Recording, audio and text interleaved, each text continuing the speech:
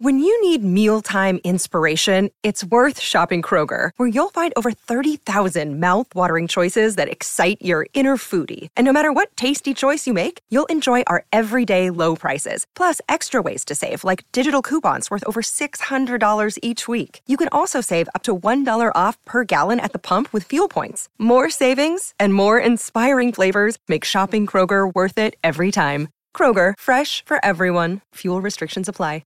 Another day is here, and you're ready for it. What to wear? Check. Breakfast, lunch, and dinner? Check. Planning for what's next and how to save for it? That's where Bank of America can help.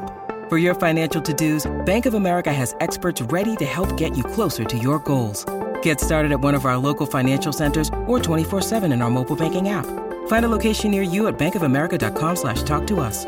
What would you like the power to do? Mobile banking requires downloading the app and is only available for select devices. Message and data rates may apply. Bank of America N.A., member FDIC.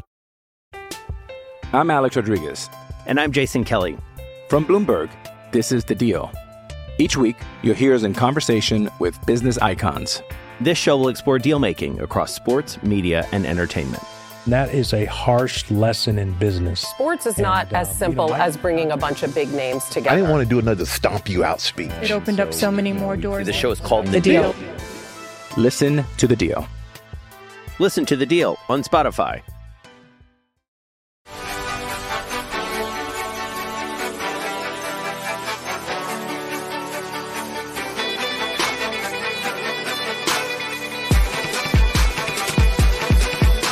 The show goes on. This is the official show on the Fish Stripes podcast channel with me, Eli Sussman, the managing editor of Fish Stripes, where we cover your Miami Marlins every day in our own way. Just a bite-sized edition of the official show today. As usual, rate and review our pod wherever applicable on many podcast platforms. Be sure to check us out on social media. On Twitter, Instagram, TikTok, YouTube, Facebook. Just search for Fish Stripes and you'll find us there for all that exclusive content. The mothership of all our coverage of the Marlins. Place to bookmark, check back every single day. It's the website, fishstripes.com. I'll be turning most of this episode over to the Fish Stripes live crew, myself and a handful of staffers as recorded on Saturday early evening, reacting to the Braves' loss. The 7th out of 8 series that the Marlins have come up short of their opponent, as well as looking ahead to the final leg of this road trip against the Rockies. There's just not a whole lot of new for me to rant on about individually. I've been through it all, advocating for the call-ups of certain guys who are not coming up, pointing out the flaws on the roster that are really difficult to solve at this particular point on the baseball calendar. I just wanted to mention, of course, my Fish prospects of the week, as I do on every Monday. So this week covering from May 23rd through the 29th. On the pitching side, Brian Hoeing, who I believe has won this distinction before, going 8 scoreless innings for AAA Jacksonville. It's been a big breakout year for him, the 2019 draft pick. Would not be surprised if we are going to see him in the majors at some point later this summer. He is pitching very well, doing it all in a starting role for that team, pitching almost as well at AAA as he did in AA back in April. On the hitting side, I'll go with Troy Johnston, and I just called him out earlier in the week for being one of the big underperforming hitters in the Marlins organization. He's somebody that has dropped considerably on my Marlins prospect list, and perhaps this is the beginning of a turnaround, just showing his immense hitting potential. Still skeptical about the power aspect of his game, but there's no denying the fact that he should, that's what we thought coming into this year, have a great feel for the strike zone, how to use the all fields, including a 4-hit game during this week, but just driving in a ton of runs. Even if he's not hitting the ball over the wall, lots of doubles power from this first baseman in his first year at the AA level. An honorable mention to Braxton Garrett, who had been out for a few weeks with a shoulder impingement. He's just made it back to AAA. This was his first outing with the Shrimp, I believe, in about a full month. And he had looked pretty solid at the start of the year. In this outing, going 5 scoreless innings, facing 16 batters. And if you know baseball math, that is only 1 over the minimum. He was nearly perfect in this outing. Still not fully stretched out to be a starter. But he is yet another guy knocking on the door for a big league opportunity, especially considering the shaky back end of the Marlins rotation right now. So good to see from him. Everything else that you want to know about the Marlins, that was covered on our live stream as disseminated on YouTube, Twitter, and Facebook. Be sure to check them out entering the opening game of every Marlins series, no matter where they are in the standings. So this was a pretty bitter one to do, but we felt it was important anyway. Hope you enjoy, and I hope you tune in live to these editions of Fish Stripes Live all season long on those platforms. Enjoy. Why bother with empty shelves at retail stores, waiting 3 days for a break to fill, or driving across town to find out your hobby shop closed at 4 when you always have a card show in your pocket? With Loop, you can instantly buy cards, packs, boxes, or into auctions with the click of a button, and do it all while chatting with some of the best personalities and the best community in the hobby. Download the Loop app now on iOS or Android. Loop, a card show in your pocket.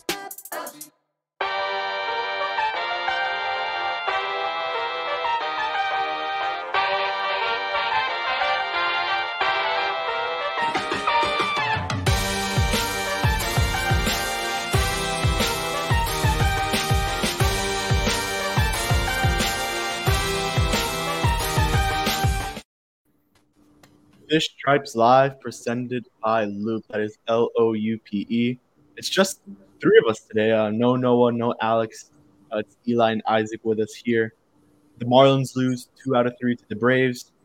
Let's just get right into that. Isaac, what were your thoughts on that Braves series as a whole, especially Game 3? Because yesterday we were on Spaces talking about Games 1 and 2 a little more. So let's just go into it.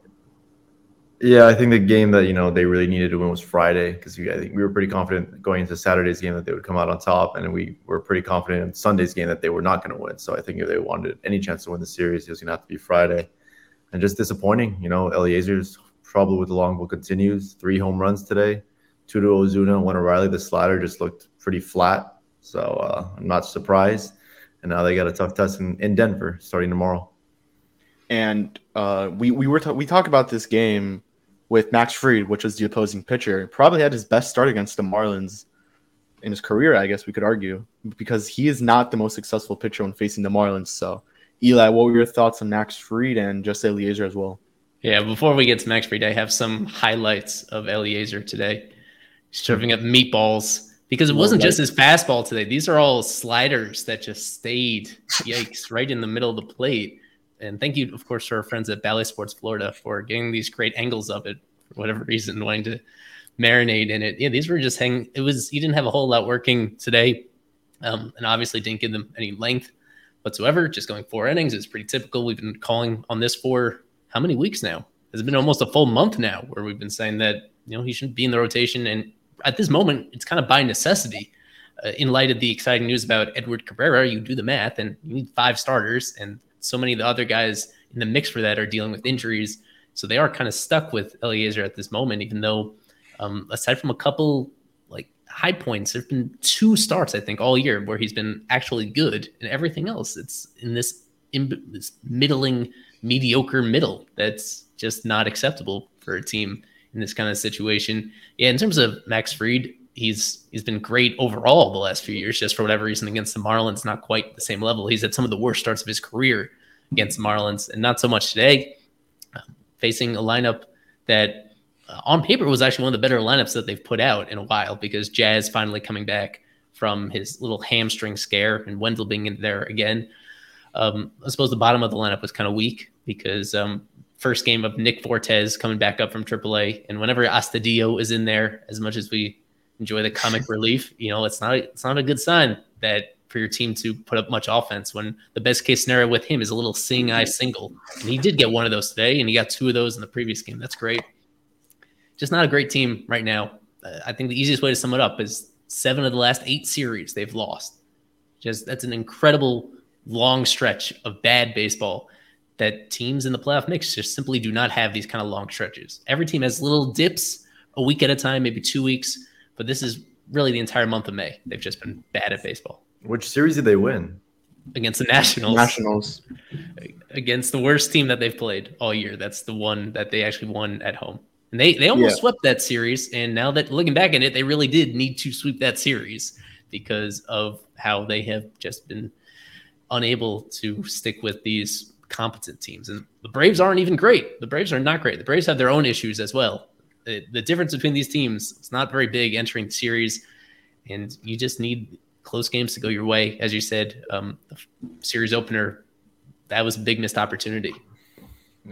Yeah, I mean, just once again to read Max Fried's line, 6 innings pitched, 6 hits, 1 run, 1 earned run. That was the home run from Jorge Soler, who had 2 home runs, 3 walks, and 5 strikeouts. He is with 104 pitches thrown. That is a 3.10 ERA. Eliezer, 4 innings, 7 hits, 4 runs, all earned. No walks, 3 strikeouts, 3 home runs, 77 pitches thrown, and a 5.77 ERA. I mean, the only other thing that we can mention about this game was the bullpen. That was it struggled a little bit today, at least from my eyes. We saw Richard Blyer come back for the first time since going on the COVID IL. So, Isaac, what were your thoughts on the bullpen? I think the real big struggle was mainly Tommy Nance, who in just 1 inning pitch gave up 3 2-earned runs. Yeah, just didn't look good out there compared to his previous starts. And then Dylan Floro came in and had probably another good outing in 1 inning pitch. Yeah, another outing without a strikeout. And as Eli mentioned, what is that, 8 innings pitched now? Only 1 strikeout. 1 strikeout all year since come back from strikeout. So Floro's still not there. And I think, like he said about Astudillo being in there, I think anytime you see Tommy Nance pitching and Astudillo in the lineup, chances are you're not going to win that ball game. But besides Tommy Nance, the bullpen was actually pretty fine. They kept Miami in the game for as much as they can when Eliezer gives up 3 home runs worth about 1,200 feet of home runs. But yeah, Head, Blyer, who else? Yeah, Head and Blyer, Floro all kept the Braves scoreless. So besides Nance, everyone else did their part out of the bullpen. Yeah, and for the ones wondering how the Marlins actually scored, it was Jorge Soler, a solo homer in the first inning. That was a bomb. A homer in 29 ballparks, not Camden Yards, obviously. And then another 2-run shot with Nick Fortes, who I want to get into after this. But Soler with another home run, now with 14 on the year? No, 13. I'm sorry. 11. Just 11. 11 and shit. Which is good. Which is good. That puts him on pace for close to 40 at this point. I think it's 39. So yeah, 11 home runs. He's tied with Girard for, I guess, the most amount of homers throughout the whole Marlins org. And then Nick Fortes, pretty good game for him. 2 hits, 1 walk. The walk was a hit by pitch, which he got hit in the head. He's fine. He looked completely fine, got up right away. Isaac, you were talking a lot about Fortes in our group chat. So your thoughts on Fortes, his swing? You know, how is this guy better than Payne Henry compared to just how is he better than Henry? Well, I think the one thing that Henry had over him was probably the defense. And just my thought about it, Lewis didn't make that point that there is a lot to be desired with Fortes. But I think when you have your starting catcher such a defensive oriented, you know, like Stallings obviously is, you know, a very good defensive catcher. I think when your number 1 catcher is already very good defensively, you have some like leeway to have with your backup not being exactly so defensive oriented. So I think if you have your Fortes can get away with being just a really good hitter and not be the best backstop. So I think he was the better option in my opinion out of spring training. I was very surprised they went with Payne Henry. And I know Fortes wasn't exactly, you know, carrying the cover off the ball in AAA, but he hit everything in major leagues last year in September. It was September, so you can't take it too seriously. But good to see he's hitting 1,000 to start this year. So we'll see how he continues. Yeah, in minor league baseball, Fortes was hitting 257, 342, 381, and 723. He was off to a very slow start at the beginning, if I remember. It was just now when he really got it going towards this stretch now. So I guess the big news. So I had something else completely lined up, but Edward Cabrera, major leaguer now, after in the minor leagues went 1-2 with a 4.56 ERA. 23 innings pitched, 32 strikeouts, and a 1.352 whip. This was reported by Craig Mish just after the Marlins lost. Eli, your initial reactions, I know you posted on Twitter today that you would lose your mind if Edward did not pitch in Colorado. He is now expected to pitch on Tuesday in that second game of the 3-game set. So what are your thoughts on Cabrera being up in the major leagues and how much of an impact he'll bring? I'll just say I had a feeling that this was going to be the moment that they called him up for obvious reasons, even though it's a little bit overdue, frankly. I don't know.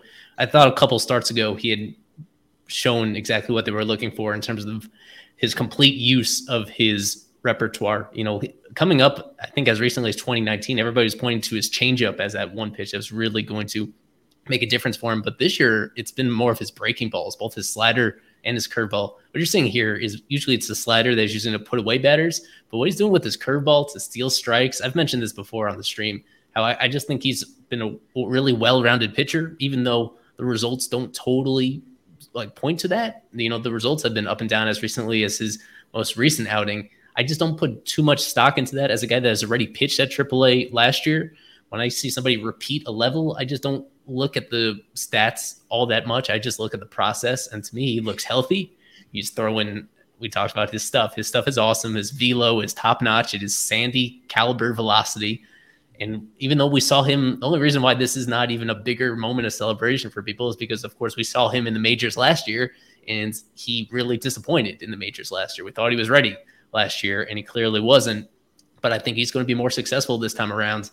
So the question is the exact timing of this. As I said, I would have liked to see this a couple weeks ago, but it's become just unavoidable with the news today, the latest update about Luzardo, that he still has not started throwing yet. And Mattingly just being honest about how he has to, once he does start throwing, he needs to build up the workload again over a course of rehab outings. Initially, this is something the Marlins at the very beginning, they were being very insistent, and this was including Mish, what he was reporting, that this was supposed to be a minor injury, that they thought they were going to get Luzardo back by now, that he was supposed to be back by now. And the reality that this has turned into a significant, significant waiting time for him has really changed everything. And it has left them with no alternative but to call up Edward right now, because they have this vacancy in the rotation, and they really just do not have many other options to go to in this situation. So I think this is a good one, all things considered. Yeah, gonna go to you, Isaac. Let's say Max Meyer was still healthy and throwing. Would you believe this would have been the Max Meyer call-up, or you're confident that it would have been Edward all along? Because Max Meyer, statistically was pitching just far better than Edward Cabrera, although Eddie was doing more, I guess, rehab assignments and all of that and wasn't to his best. But do you think this would have been the Max Meyer call-up? A lot of hypotheticals there because, if it wasn't an injury, we don't know if he would have struggled in those two starts. We don't know if he was pitching hurt. Exactly. But let's say he was healthy and he kept throwing. I think it would have been Max. I think it would have been Max sooner than now. And maybe we would have had both Max and Edward in the rotation. Who knows? That could have been a possibility. Edward could have been joining Max and both of them would be pitching in Colorado this week. But, I guess there's no reason to think too much about it. Edward's finally here. Hopefully, he harnesses some of those control issues that he was dealing with in AAA. But I think he'll be fine. It's going to be a major upgrade. Rather than doing a bullpen game in Denver, that did sound like a recipe for success. So I'm really happy that they called up Edward. Like Eli said, it was long overdue. Yeah, and just so people know, or to remember, for the ones to remember, Edward was in the major leagues last year. He was 0-3 with a 5.81 ERA in 7 games pitched, all started. He went 26.1 innings with 28 strikeouts and a 1.63 whip. So not the best start, but if we remember, Jesus Sanchez, who we're going to get into right now, didn't have the best start to his 2020 to his major league season, and then 2021 very much impressed us. Now, in April, he really did impress us a lot. We thought this would be the breakout star for the Marlins, and we look at May right now, and he's hitting 145, 203, 261, 464. That's the slash line, and that probably just dipped a little more because I wrote this right before the game ended, so that definitely dipped a little bit. Isaac, is it time to send the guy down? What do you do about what adjustments do you think the league has made to this guy, and is it just time to call up a guy like Joe Encarnacion, who's just been mashing AAA? Thanks for it. I really did think that he was going to be the best offensive piece that this team had, and he was off to that crazy start in April. It was almost like his start in AAA last year. He started that way in the majors this year. Yeah. So he really did fall off a cliff. This month of May, you mentioned it. I think the stats are even worse in the last 2 weeks. With him, the at bats are just not there. They're not competitive at bats. He's swinging out of his shoes. The velocity right down the middle. He's he's just not as patient anymore. He's really guessing, more times than not. And obviously it's not a recipe for success there. So I think you're getting to the point where you might have to consider sending him down. I really was not an advocate for that. I think that's like the worst thing they could have done. But at this point, he really is struggling. And the only thing that's maybe keeping him up here is that De La Cruz hasn't really been setting the world on fire. So you can't have De La Cruz starting every single day in the outfield. With Brian Anderson a little bit banged up right now, I think that's one of the reasons why he's still up here. But I do think that he would, benefit from some time in AAA because he is just not hitting the ball well at all. It's tough to see. Yeah, pretty much the same question to Eli. Your thoughts on Jesus? What would the solution be at this point? Yeah, I do think that sending him down has to be on the table. It's unclear exactly how you address that. I know people are clamoring for Gerard Encarnacion, but that defense is not going to be playable if it's him and Garcia and Soler all together. I mean, we had concerns about Sanchez's defense in center field, and what we've seen is that actually, like athletically and in terms of he does a lot of things surprisingly adequately in center field, but the problem is they're the big mistakes that he makes that cost him 3 bases, 4 bases, that those are just unacceptable. And those are the ones that I was always worried about. I didn't think he would be able to learn that stuff this deep into his professional career as a guy that moved off of center field a bunch of years ago, early in his minor league career. Those are things that are hard to teach. And as we've talked about how the Marlins traded multiple internal center field options over the winter in the minors, presumably because they felt that they were either going to trust Sanchez or they were going to acquire an experienced veteran to fill that void. And it's really hard to see where they go from here. I like Peyton Burdick as well. I think he's a little bit more playable defensively than somebody like Encarnacion. He might even be better in center field than Sanchez is. There are some. I mean, that's an option. I can't tell you that I'm super confident in Burdick being successful right away in the big leagues. He's a guy that I think would strike out even more than Sanchez does. The question is whether he does enough with his other plate appearances to make up for it. He's going to get on base more, so that's something. I know he's going to hit the ball over the wall a few times, but I don't know if there's going to be quite enough in between the home runs and the walks to make him ready right now. That's one option. He's not on the 40-man roster either, so they would have to find a way to get him on that makes sense. That's one scenario. And De La Cruz has been the one that has been avoiding a lot of the heat because the expectations on him have never been as high as on Sanchez, but he's had a really bad week. I don't think he had a hit all week, and he was in right field today, made a really bad play defensively, what should have been a pretty routine out, and turned it into, I guess, was a double, and made things even tougher on either it was Eliezer, or they may have already gone to the bullpen at that point. Eliezer. Yeah, that came back to hurt them in that situation as well. So his overall numbers at this point are not that much different than Sanchez, even though he's a more aesthetically pleasing type of player. He's the fundamentally sound player and more so, but there's just, not a lot of great options at this point. It's something I'd have to think more about as to when to pull the trigger on sending Sanchez down. This is a pretty extended stretch because we talked about the Marlins being bad throughout all of April. This goes back with Sanchez to late April. I should have said bad. Yeah. So it's been a longer, for him individually, this has been a longer slump than even the team itself. It's a pretty big sample that something's not right. They tried giving him a couple of days off at certain points. So they've tried that, which that's a pretty common tactic of giving guys that mental reset, and it hasn't made much of a difference for him. So I think they have to seriously consider, considering where they are in the standings and how urgently they have to win games. I think at the very least that he won't be playing a ton, won't be starting a ton in this Rockies series. This is the biggest outfield in baseball. So I think this is an excuse to use De La Cruz more defensively. I think that's the one thing that you think he could do a little bit better than Sanchez is definitely cover that ground. That's one thing that I would hope that they do is rely on the guy. With every game being so precious, I think you're not going to see Sanchez playing every day, at least for another foreseeable future. His last 14 games, he's slashing 222, getting on base at 243. His OPS is below 550. So you're not exactly replacing him with Mickey Mantle. So it's going to be tough. It's going to be a tough stretch for Miami. Yeah, and we mentioned the offense. This is getting to the defense as well. I guess really we could say that series in Miami against the Braves where he couldn't make that catch in center field, just a bad route running. Because to be honest, that early April, that first portion of the season when the team was on that 7-game win streak, things were clicking. Yeah. He looked pretty good in center field. He looked like a serviceable center fielder that could really get it going, but that just hasn't been the case. And you mentioned Gerard. I mean, I guess we should talk about him a little bit. 2022, he's hitting 355, 396, 573, 969 with 11 home runs. In AAA, he's hitting 273, 304, 546, 850, 3 home runs. This guy is currently actually on the 40-man roster, so making that move of sending down Sanchez and bringing up a guy like Gerard would be a lot easier. But now that just gets a little bit harder because Avisail Garcia is back with the team.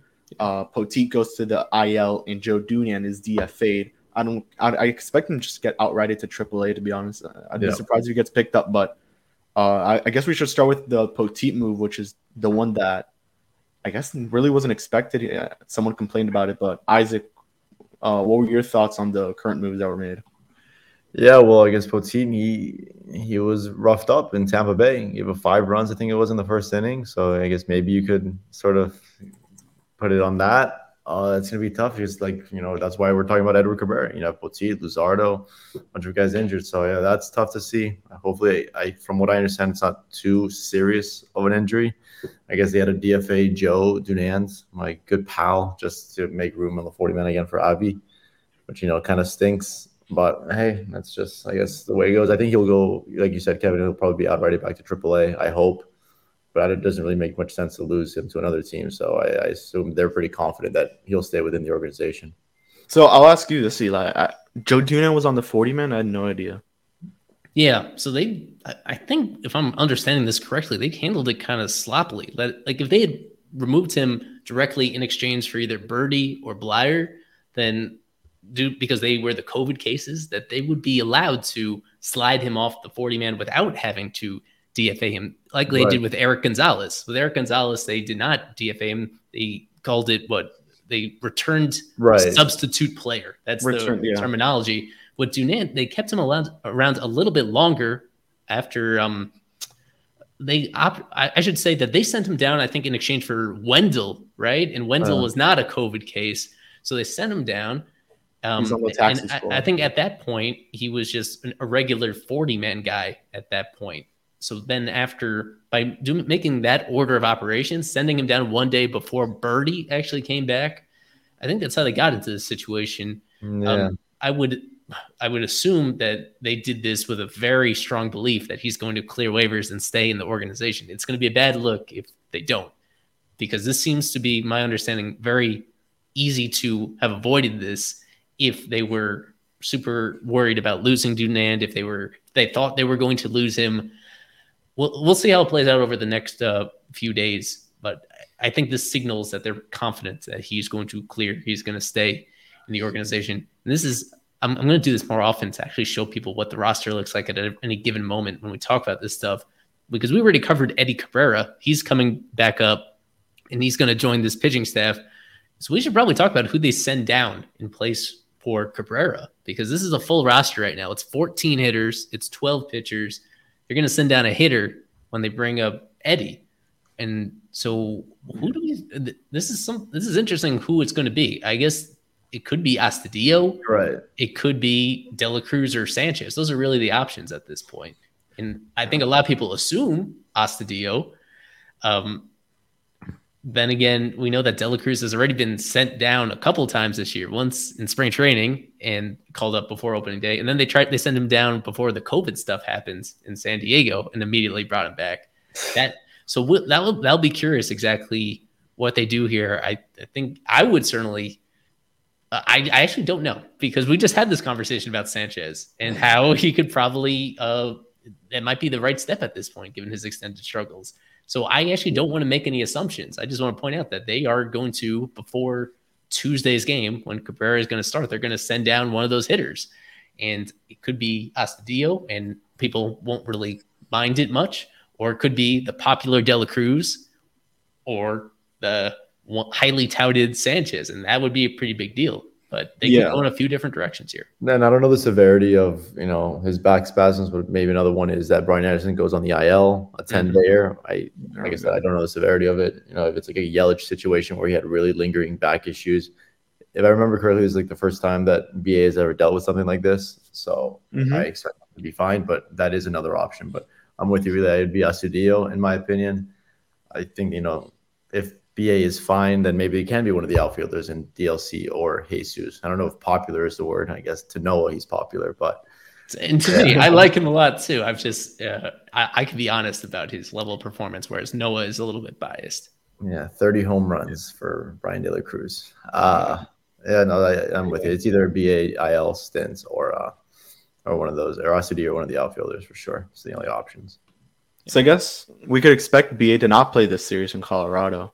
So if he's not going to play the whole then series, you send down Sanchez. I would put him in the IL. Okay, well then there's a day off, or no, there's actually no day off this week. So no, there isn't. So all right, so the only reason why I would say Sanchez is because let's say Anderson doesn't play this series, you're gonna have to put Birdie in the outfield a lot more. So meaning Astudillo will have a need in the infield. You bring up Eddie, so maybe it's time for Sanchez to go down. And also, they've been trying to send down Brian De La Cruz since spring training. So they send him down in spring training. He stays on the roster because of the expansion. Then I think it was after the Anaheim series, he gets sent down once again, but immediately called up. Yes, I just said that, Kevin. We got it covered. Oh, you did? Okay.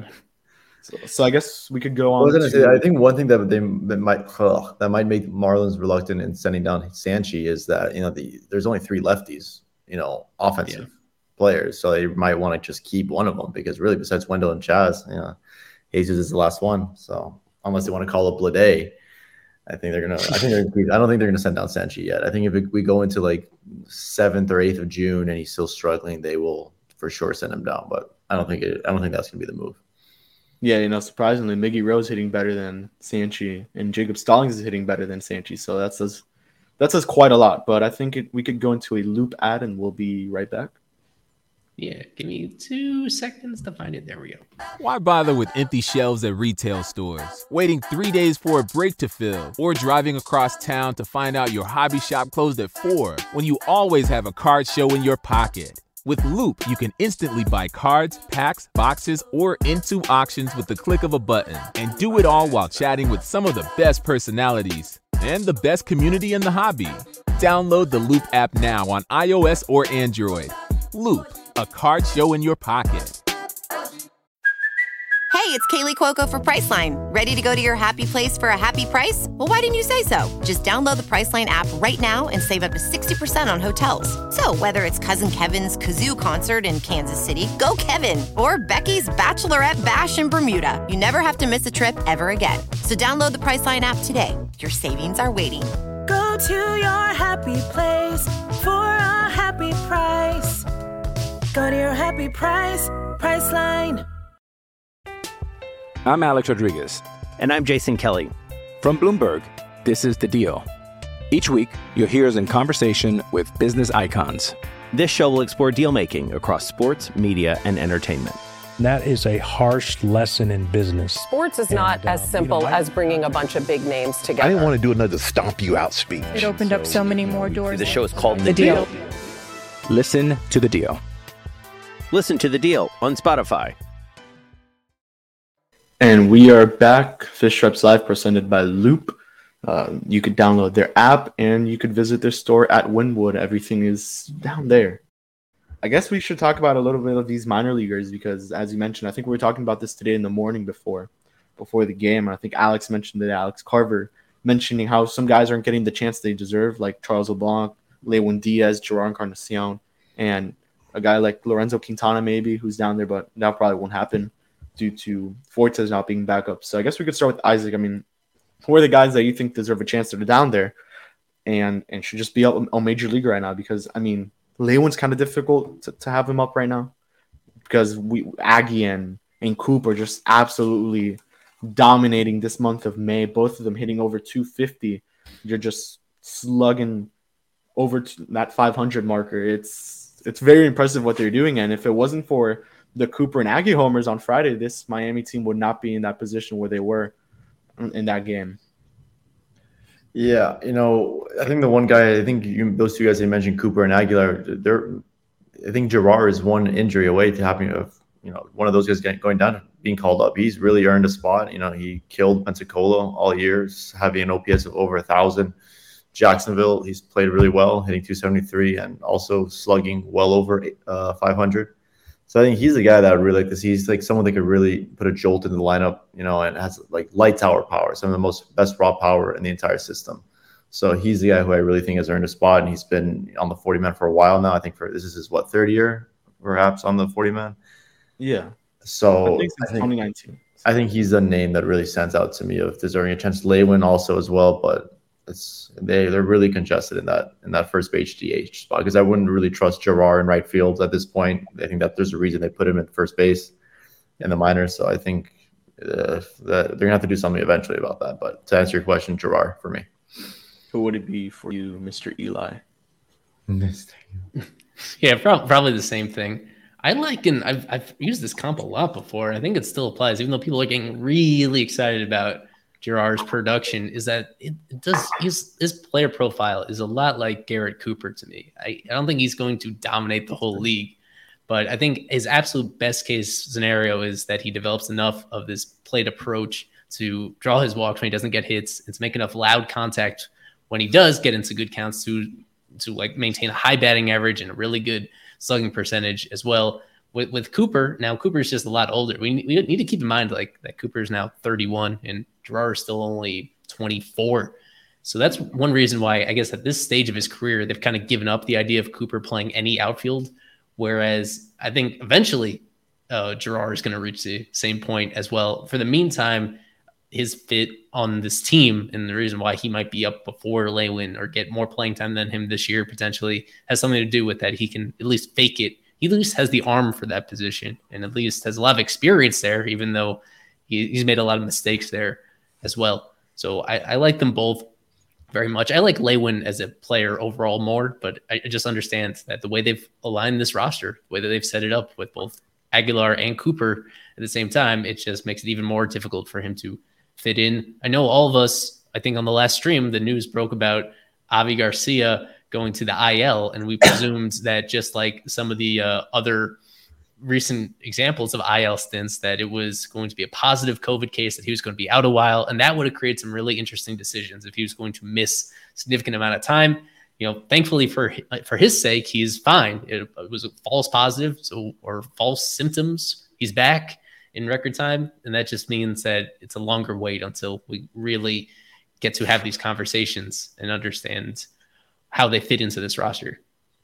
Yep, I think it's time to preview the next series the Marlins are going into. They were going to Coors Field to play the Colorado Rockies, a team who is 21-26 at the moment.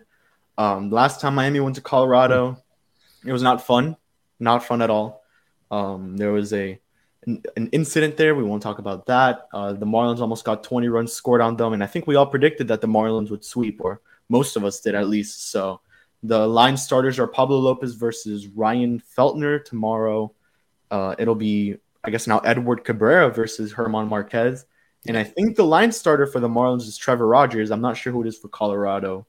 But that would be the third game. Miami's going into Coors Field where hitters have fun. We could say that one. So Isaac, what are your original thoughts on this team and going into the series against the Rockies? What the crust, man. They have a better record than the Marlins. That's not by much, but yeah. Pretty chill record. Like Eli mentioned off stream, that this is not a very good ball club. They obviously play much better at home. They just lost a couple of games to the Nationals this weekend. So, they're coming off of sort of a shitty series against Washington Nats. So I think this is a time for, you have one of your Cy Young competitors out there for game one. You have Edward Cabrera game 2, Trevor Rogers game 3. So this is a series where you should win 2 out of 3, but we say that every time. So but I'm pretty confident that Miami will win. I'm not going to spoil my prediction, but I would say that Colorado's not at full strength right now. Yeah. They are not a great team. Yeah. Lost to the Nats, also lost to the Pirates right before that. As you can see, they play better at home. So that's something that there's a little more weight on their home road splits than other teams. Players that have been with the Rockies talk about this, how the ball travels so much differently home and away. And you usually think about it from the pitcher's perspective, but also for the hitters. It is the Rockies hitters that get so used to playing in high altitude, and then all of a sudden it's normal. They struggle to make that adjustment. I feel bad for that franchise. There's a reason why that franchise hasn't won a World Series, but I think they've only been to one, and they got swept. The one World Series, yeah. So they, it's tough. That what makes them so unique, and what the fans really like. The fans love Coors Field and all that, but it's difficult to field a competitive team up there. It is in some aspects a disadvantage for them. Yeah, you mentioned the last time they were in Coors Field. To go back to that series more so, Mattingly was out due to COVID. That was one of the series that James Rowson was in as the interim manager, and he just did not have a real team to use. They had David Hess make a start. I remember he was an opener, and I'm not even going to look it up. He gave up a handful of runs in just one inning. I don't know if he made it out of one inning. So that series got really ugly in a year where the Rockies were also pretty mediocre that year as well. And this year got off to a good start, but they've been about as bad as anybody, right down there with the Marlins over the last few weeks in terms of just not doing anything all that right. You said Herman Marquez is one of the projected starters here. He's been killing my fantasy team. I thought he was going to be great this year, and he's having the biggest struggle of his entire career to this point. He's supposed to be the ace of their rotation probably coming into this year. Instead, he's getting crushed and hit around so much, a 6.30 ERA. Mm-hmm. He's let more runs and hits than any other pitcher in baseball this season. And Evan brings up Soler. I think we were hearing that Soler almost may have had an offer from the Rockies this past offseason. Yeah. I don't know if that was firmly reported. I know that Mish had referenced that at some point. You referenced it many times, actually. Yeah, so as whether that would make sense. I'm getting some engagement. What I like about the Rockies is that their SB Nation site, Purple Row, they're a lot of fun. So that should be, at least on Twitter, we'll have some nice exchanges with them, win or lose. But Soler this is going to be pretty, you would think, a good series for him. There have been a few balls this year, despite all his home runs, a few balls that have been stopped on the warning track. And this is the exact type of ballpark where those warning track balls everywhere else, they go over the wall. I talked to this in the group chat, Kevin, about barrels and how a lot of home runs, almost all home runs are barrels. But in Colorado, because of the thin air, even if you don't get all the ball, even if you get underneath it and it's not an actual barrel, it can still go out. That's the main difference in playing conditions. So again, I won't give away my pick predictions quite yet. I am cautiously optimistic about this series. I think Avisaíl Garcia hits a 460 footer this series. That's one of my predictions. Hopefully, really quick to reminisce that game that Eli was referring to. David Hess did start. He threw one inning, gave up 6 hits, 7 earned runs. Oh and then Sean Gunther followed him for 2 2/3, and it gave up 4 earned runs. So it was not a fun time. Yeah, there's some good names that I remember from those Rockies teams back then. Our guy John Rodriguez, listening along. Yeah, it was not a fun series in Colorado. So we mentioned Coors Field and everything that comes with that field. So how much will that help the Marlins offensively? We mentioned Jorge Soler, but Jazz Chisholm has a good amount of power. Hopefully this maybe could be the series where he struggled in Atlanta just today, 0-4 with 2 Ks. Not a good comeback for him. So this, I guess, is a question for both of you. How much will help the Marlins, and who are you most excited to see playing Coors Field? Well, I'll flip it around about who I guess we could be somewhat concerned about, this being Cabrera's first start back in the majors since last year. About exactly how this is going to go, where he could make good pitches in Colorado and get bad results, and what that does to a pitcher's mentality. I think it's an absolute right call to bring up now because of how much the Rockies are struggling and how you need to win these games, and he gives them a better opportunity to win these games than a bullpen game would. That being said, by bringing him up, they want to keep him up. With Luzardo's injury situation and now Poteet, this looks like ideally they want Cabrera now to stick in the majors the rest of the year, which means that you're looking also past this one start as well. You want success in this one start, but by bringing him up, you're also looking to the big picture as well. And you want him to get into good habits and make good pitch decisions here. He made some really questionable decisions last year that we kind of drilled into about how he wasn't using his fastball as much as anybody expected. Yeah. And despite having such a great pitch. So things like that, you want him to be able to separate the process from the results in this outing, not to get too deep into his own head because he has all the potential. So that on the negative side, that's what I'm concerned about. I've already talked about Soler, but anybody else in mind, Isaac, that will have a good series in your mind potentially? No, yeah, just mentioning Jazz, it was a tough game for him to come back after not seeing Major League pitching for a week to come out and face a lefty and Max Fried. So that was tough for him. But of course, it's just it affects everyone the same way. People will have more. The ball will travel more for everyone who hits the ball well. So I do think Avisaíl Garcia is going to benefit from it. He's had a lot of balls that have really died on the track as well as Soler. He's had, that one in Arizona, literally the longest single I've ever seen in my life. So I think he's someone that will benefit from the thin air for sure. And Jazz too. I like that pick. I think this is a stadium where I could see him hitting for the cycle. I think that's another player that could really go off this week.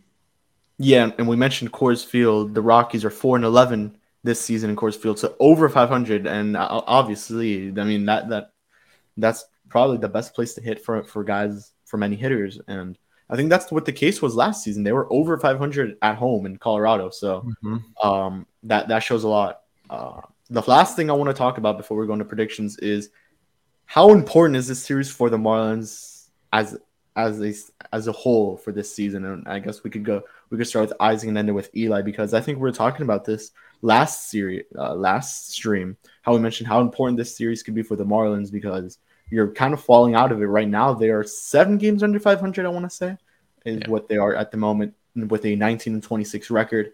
4th in the NL East. They're in the bottom of the wild card race, which should be up there. Yeah, it's right there, Miami, just under Pittsburgh. They have the same record as the Pirates, which is not good. A team that barely made any changes to their roster, with the Marlins who went out there and spent big bucks, supposedly. So let's start with Isaac. How important is this series for the Marlins season as a whole? It's like deja vu. I feel like every series we're just talking about how important it is to not fall even further below 500. We were worried, hey, if they lose this series against Atlanta, they'll be 7. Here we are. If they lose the series against Colorado, at least 2 out of 3, they'll be 8 games. So I think every series from here on out is going to be important. They need to start stringing together consecutive series wins because I'm not saying they're running out of time here, but I think it was Eli that said if they lose the Braves series and then they lose a Rockies series, that it might be time to panic. I'd be with him. You have a tough-ass 4-game series against the Giants, who are a great ball club, and then you have the Mets for like 6 times in 2 weeks in June.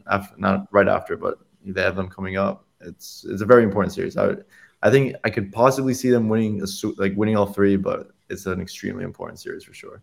Yeah, you mentioned it. They played the Mets 7 times, so 2 series in the month of June. They play the Philly, which is, I'm looking at June in terms of the teams they're playing in the division. They're playing pretty much almost the division in June, except a series against Houston, a 3-game set. They also play the Cardinals and San Francisco, which will be the 4-game set back at home. So, Eli, Isaac pretty much said your answer here, but how important is the series? Yeah, he did. It's all been said. I think this is really a must-win series, and I've not used that phrase. I've been preaching patience. At this point, you just see the standings for themselves. This is just the wild card. This isn't the whole National League. This is just the wild card because we're already forgetting about the division. Regardless of all the games coming up with the Mets, they're not going to catch the Mets. I mean, the Mets are as vulnerable now as they will ever be without Scherzer, without DeGrom, and they're still running away from the division. All focus is on the wild card. And you see that the wild card race is a little bit stronger in the National League than I even thought it would be at this point. Are they going to finish ahead of the Padres or the Cardinals or the Giants? That alone is a pretty tough task.